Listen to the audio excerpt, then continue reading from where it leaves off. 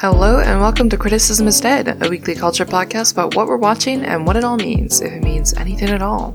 I am Jenny G. Zhang, a culture writer and critic. My co-host Pelin is not here, so I'm going to be handling Succession Sendoff solo today. Speaking of, this is Succession Sendoff, our special series following on Succession's fourth and final season. Today I will be talking about episode 8, America Decides. So a little brief synopsis. On election night, tensions erupt as these siblings, and thus ATN, have to make a call that carries enormous personal, business, and political consequences. Yes, it is the big election night episode. I just have to start off with saying that was very difficult to watch. I mean, it was a great episode of television, but it is just so reminiscent of things that happen in real life. It's interesting. There are obviously a lot of real world parallels. In 2020, I believe, when Fox News actually did have to make a call like the one that happened in this episode for Arizona. And ultimately, I believe that Fox News called Arizona correctly for Biden. But it was a call that I think was still based on a lot of information that hadn't come in yet. It was what you might call preliminary or pending. But in that case, reportedly, Rupert Murdoch was the one to actually step in and be like, okay, no, we're calling it this way. So in a way, this episode is kind of like an alternate timeline. Like, what if Rupert Murdoch, or Logan Roy in this case, this older guy, whatever veneer of sort of respectability or ethics in journalism you want to pretend these guys have, they clearly had a little bit more than Roman. Roman, wow, this is a great reminder of why we cannot keep treating Roman as like this little, sad boy. Like, I mean, he is for sure the most tender-hearted of the siblings in certain circumstances and scenarios, but also he is terrible. This is really a reminder of how just reprehensible he is sometimes, especially when it comes to politics and sort of larger ideas of ethics and morals. Like, he is truly a creature of chaos and being against, PC culture, woke culture, cancel culture, whatever you want to call it. This is a great reminder that he is the sibling who basically dug up Mencken and handed him to his father, Logan Roy, on a silver platter and paved the path for this guy to become actually legitimately a real contender in this presidential race that obviously carries enormous ramifications, consequences, implications. So Roman was just, I mean, it was so frustrating to see him. So frustrating to see what Roman and Tom sort of in conjunction were doing to Shiv with all those shades of like misogyny and sexism and, calling her like hysterical, referencing witches and burning witches in her presence. Like, it was just a huge L for Shiv again, which, I mean, she's been on a losing streak, it seems, for the whole season, as essentially since Tom backstabbed her at the end of the previous season. And unfortunately, no signs of that abating. Shiv, I mean, she is the sensible liberal, the Democrat of this group. But with them, it's all of this comes with asterisks, right? They all come with qualifiers. She maybe is genuinely concerned for the future of the country, for the future of women, of minorities, just in general, like what is to become of America with the election of a figure like Mencken, a Trump-like figure, DeSantis figure, like whatever, like him.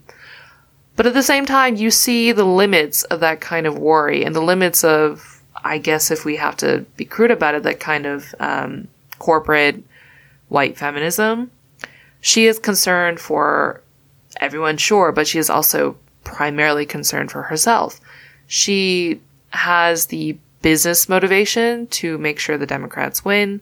Even at the end, when she has this choice, right, like to think, okay, I can sacrifice my business, my strategic motivations and priorities, I can put them by the wayside and let me try to get a deal for the sake of what I believe is this country's future and the safety of people and just like in general, America. You see how she falters. She does not do that. She has that fake phone call. She is just not equipped yet to put aside her own personal priorities for the sake of some larger good. And this is ultimately the problem with all three of these siblings, with the problem of this executive class, the upper crust of the society in the US, the people who have the money and the power and the influence and the authority. Moving on to Kendall, Kendall is the most obvious representation of the conflict between these two sides. He sits sort of in between Shiv and Roman, where he is, I guess you could say he's socially liberal, probably. He is anti-homophobia, as you remember. He is the ally of the century. And yet, these business goals, these business decisions, these obviously come first in his mind. And you see him grappling with it throughout this episode, especially as they bring in his kids, Sophie. He has a vested interest in making sure that this doesn't happen to people who look like his kids, who look visibly brown, non-white. But also, even more importantly, he has a vested interest in keeping himself CEO of the company. And that wins out ultimately. There's that really fantastic scene where you can see Jeremy Strong grappling with this, and then something shifts. And you see Kendall declare that, I think I'm not a very good father after all. I think I'm a bad father.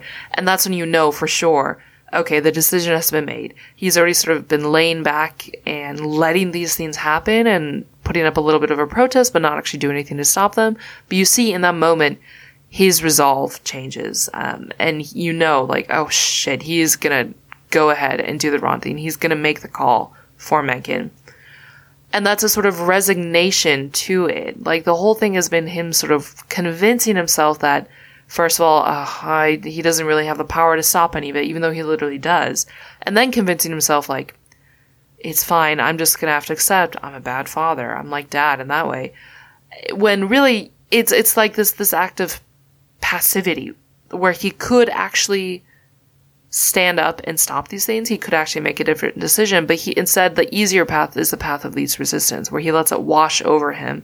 And then finally, where he just agrees with the tide that Roman is pushing forward. So that is Ken. You see at the very end of the episode also, he has that moment in the car where his last line is some people just can't cut fucking deal for crap, or something like that. And that is just so indicative of where his head is at. He's convinced himself again, this is all for business. And business is the only real truth. It's the one real thing I have in life. Above his kids, above his family, above any semblance of morals or ethics or wanting to carry ATN forward into a brighter future. No.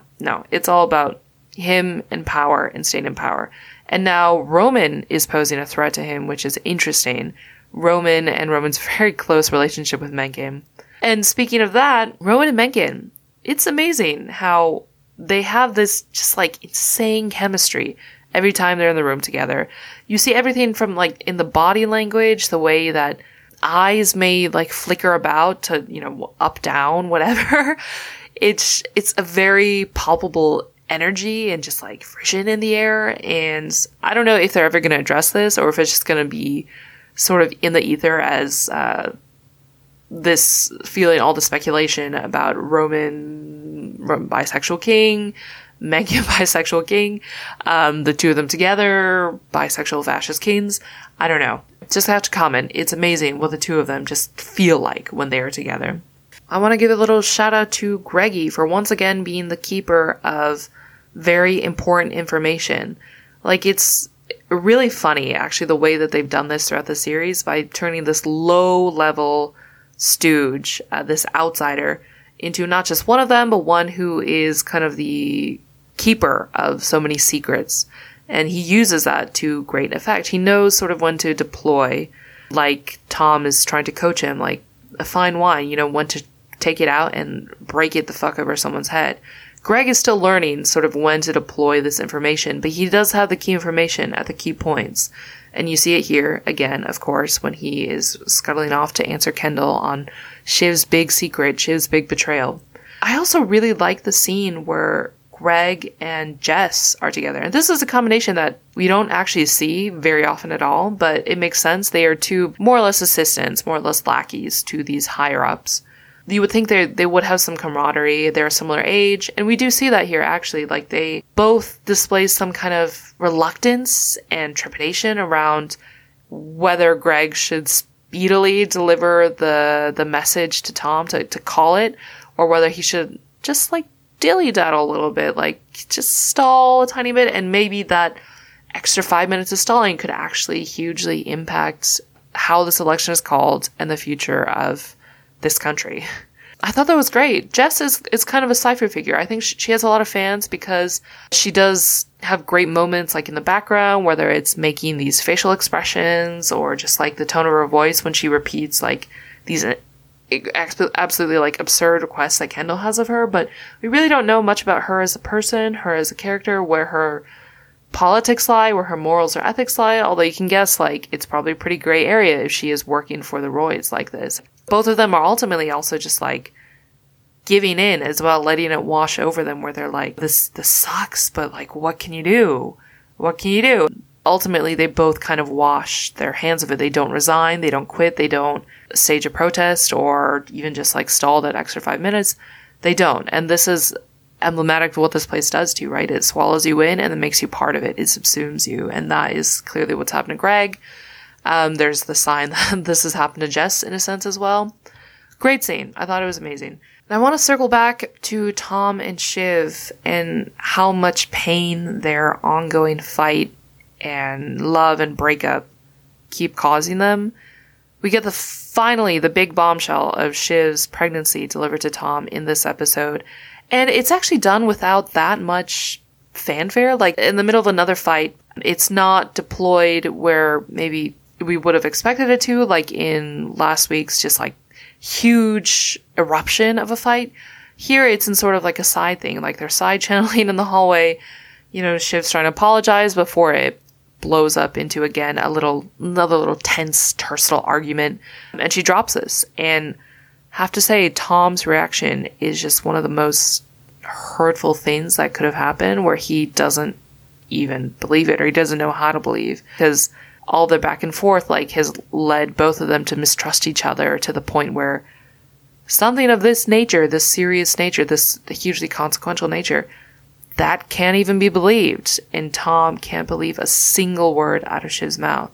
It's really just like so fucking hurtful, I think, when he asks her like, is this real? Like, or is this a new position? Is this a tactic? And it goes along with the whole thing about Shiv being a mother and the hurt and the trauma she carries around that, and this thing that Tom keeps resurfacing, whether inadvertently or not, where he's questions, could she even ever be a mother?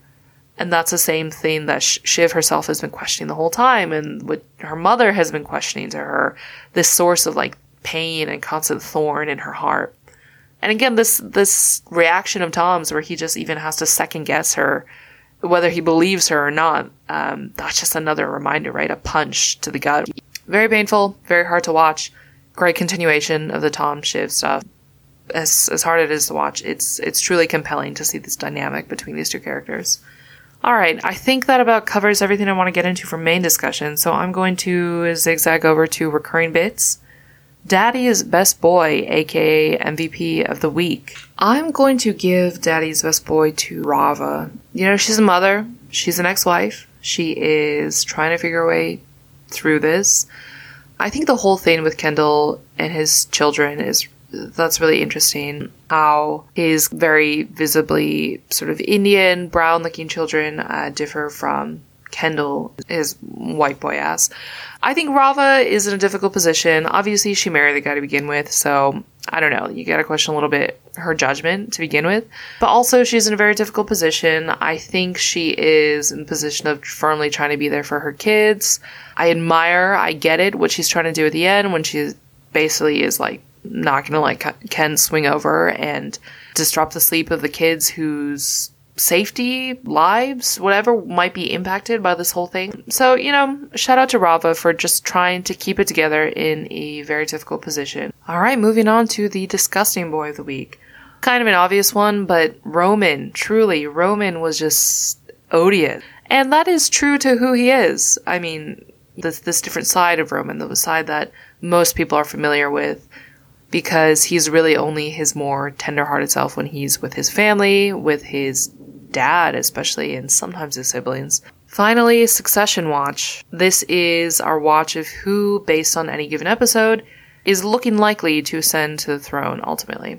I think it's still looking like Kendall currently. Again, in the direction of Kendall being at the top, doing whatever he needs to do to secure his position, and then trying to elbow out his siblings. He's already basically elbowed out Shiv at this point. I don't really see her making a comeback, even with Matsson. And now he sees Roman as a growing threat. So he's going to have to figure out a way to get Roman out as well and be the solo leader as he has always dreamt of. Now, more than ever, increasingly, we see he is ready to sacrifice everything for that, including his own kids, his own family, any sort of loose, vague idea of morals and ethics and concern for the country and democracy as a whole, or whatever, as he is supposed to care about. None of that fucking matters. It's all about making the deal. We will see what future episodes bring. This has been Succession Sendoff, and tune in next week because it will be both of us back, I promise, and it won't be just you listening to me rambling solo for 20 minutes straight. I'm very sorry about that. Hope you enjoyed anyway. See you later.